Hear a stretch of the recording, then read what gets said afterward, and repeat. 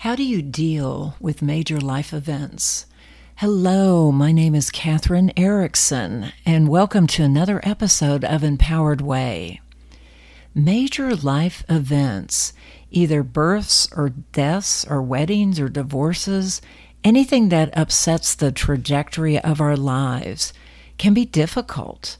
They can be grief-laden, and it's always, I always wonder how to move through that or how to help someone else move through it.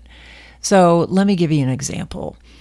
Our daughter, who is 25 years old, just got married this last weekend. And the 9 months leading up to the wedding was filled with lots of decisions, lots of conversations. On the day of the wedding, I was able to spend time with her and share some advice for being married as long as I have. And we connected, we bonded, and then she was off. She was going up that aisle, she was getting married, and she had a great time at her wedding. And now they're on their honeymoon. And all of that is wonderful. It's a blessing. We really like the fellow that she chose. But this morning was the first day back at home. And I had a wave of grief just flow through me, flow over me. And I had to figure out how to handle it. I've learned from my past mistakes that you don't ignore those deep, strong emotions. Instead, you just get still and allow them to rumble through. And that's just what I did.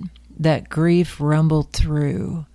And at the end, when my emotions were calm and I wasn't crying, I realized what I had been thinking, that she wouldn't be here anymore. She was no longer our daughter, which of course isn't true, but now she's starting her own life.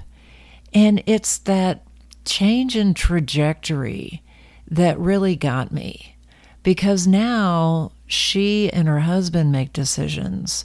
It's not her turning towards me and her father as much. Hopefully she still will. And my mind just projected all of these different scenarios that basically left us out, which is silly, of course. We want her to thrive. We want her to be happy. We want her to start her life. But it was this process of dealing with change, dealing with life turning in a new direction. And so I hope this has helped you if you're also facing such a life change, that it's okay to feel it. In fact, you should feel whatever the emotion is. And underneath that is another emotion, and then another and another, until you finally reach the truth of you. And the truth of you is that you are loved, you are well made, and you are worthy and valuable and seen.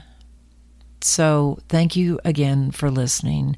This is just my rant for this short week. And I would love to hear from you. If you have any other advice on how to handle life's turns and twists, please share. Thank you again. This is Katherine Erickson from Empowered Way. Be well.